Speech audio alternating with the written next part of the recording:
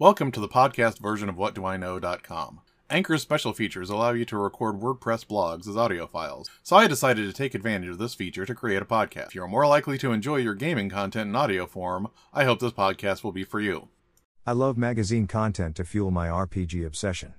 Unfortunately, there isn't much out there these days since Dungeon Magazine and Dragon Magazine were shuttered.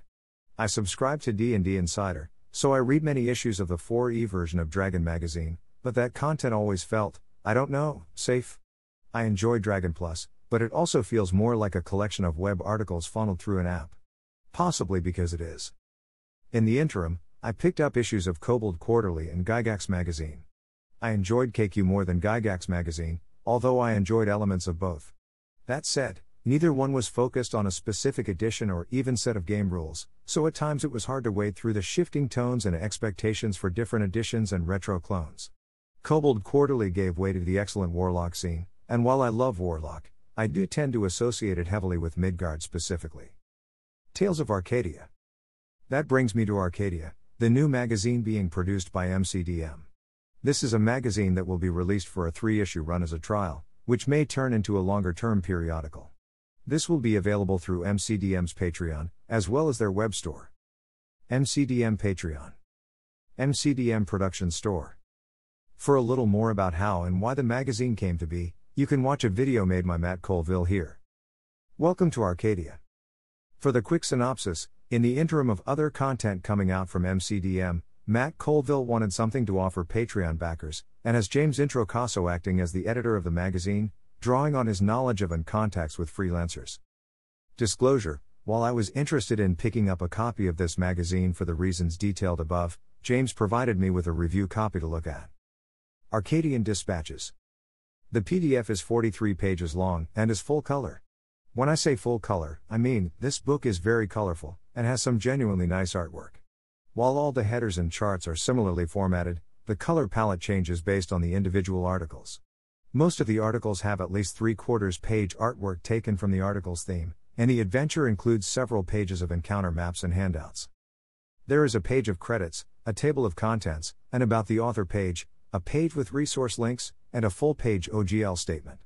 Oh, and I don't get to say this often enough, but there are also 2 links in one of the articles that redirect to audio clips associated with the article.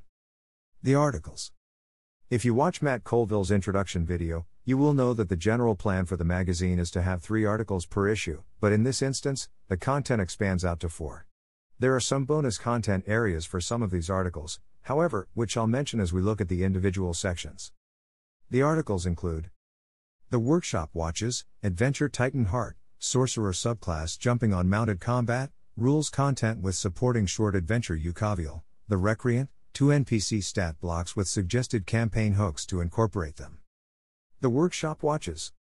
This adventure is designed for 5th level characters, and includes 2 separate adventure hooks, one that is more straightforward, and another one that might make the development slightly more of a surprise.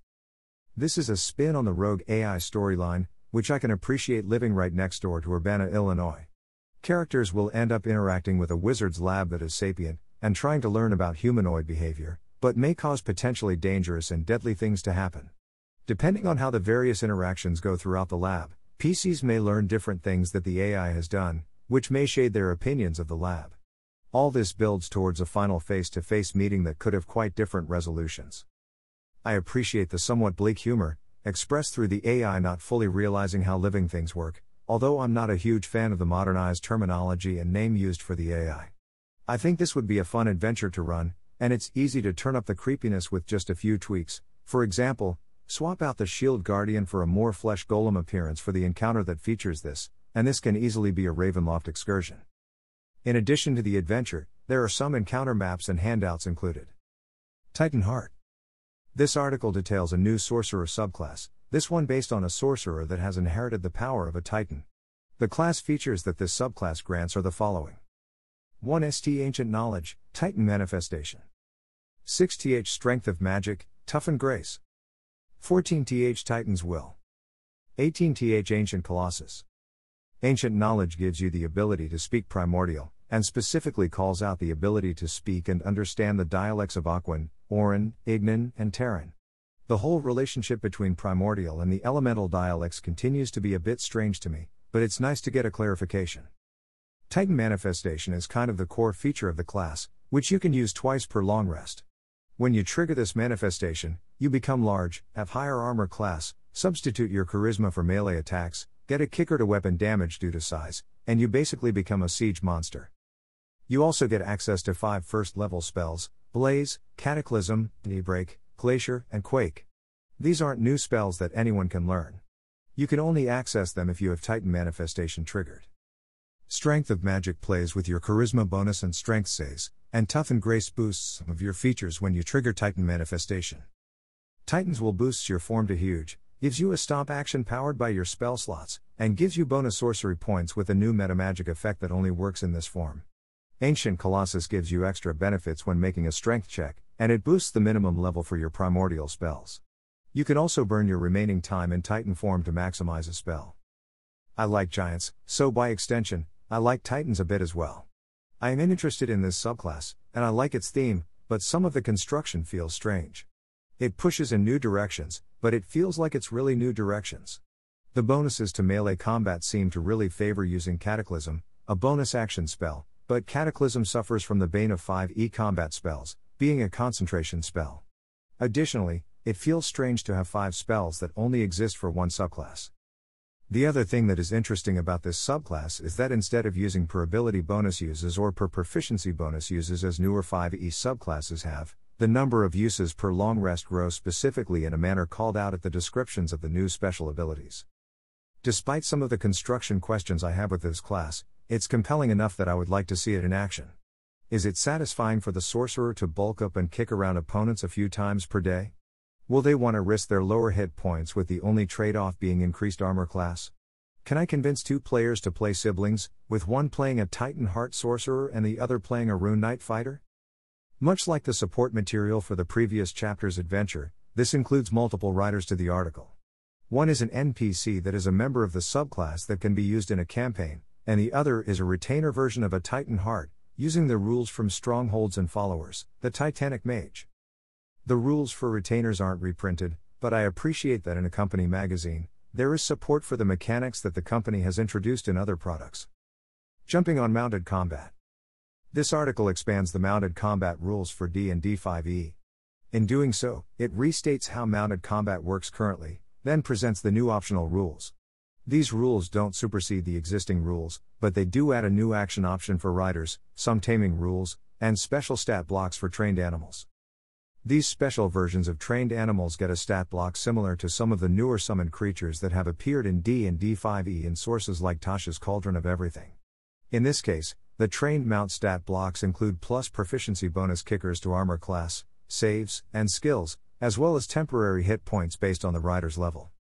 In addition, these trained mount stat blocks include actions that can be triggered by their riders spending a bonus action to trigger them. The mounts detailed in the article include the following creatures: Basilisk Mount, CR3 Giant Toad Mount, CR1 Hippogriff Mount, CR1 Nightmare Mount, CR3 Owlbear Mount, CR3 Warhorse Mount, CR1. Several of these creatures have been rebalanced for their use as a mount. For example, the Basilisk has abilities that can slow opponents, and if its petrification ability is triggered after multiple saves, it's only a temporary effect. Nightmares do slightly less damage, but they get a 3 per day ability to make a more potent charge. In addition to the mounts themselves, there is a short sample adventure that revolves around mounts. PCs arrive at a town populated by orcs and hobgoblins on the edge of the desert. There is a local rally that involves a challenge, not really a race, involving mounts. The area is haunted by a former local, and the PCs can participate in the rally, tame one of the more exotic mounts, and potentially put an undead to rest. I really enjoy how this shows off the mount rules, and I really like the idea of a hobgoblin/orc town that isn't assumed to be a fortress of evil, which even has a local custom associated with it.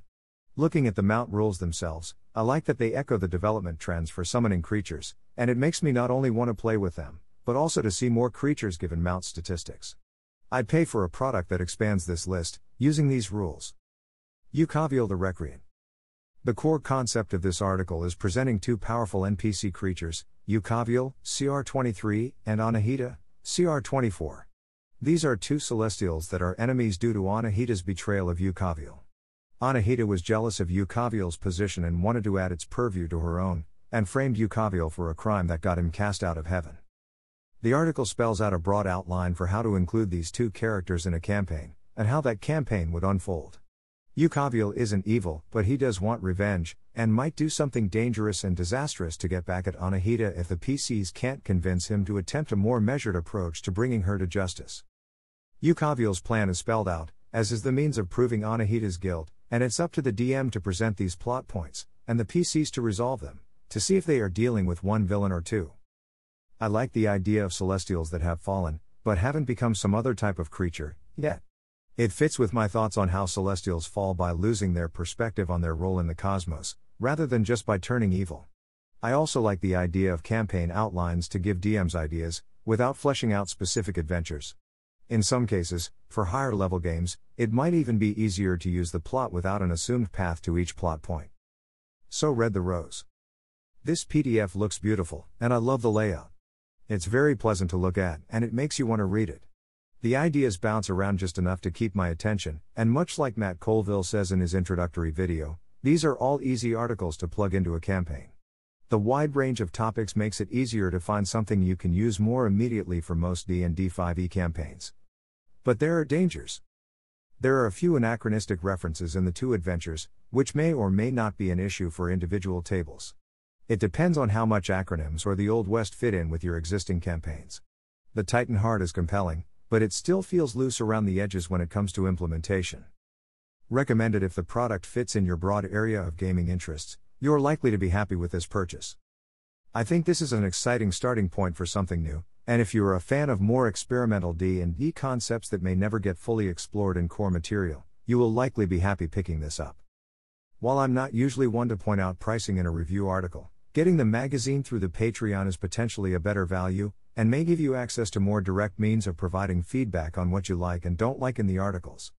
Thank you for listening. If you want to see more of my work, you can find me at gnomestew.com with other fine gnome contributors, at my blog located at whatdoiknowjr.com, and at whatdoiknowjr on Twitter.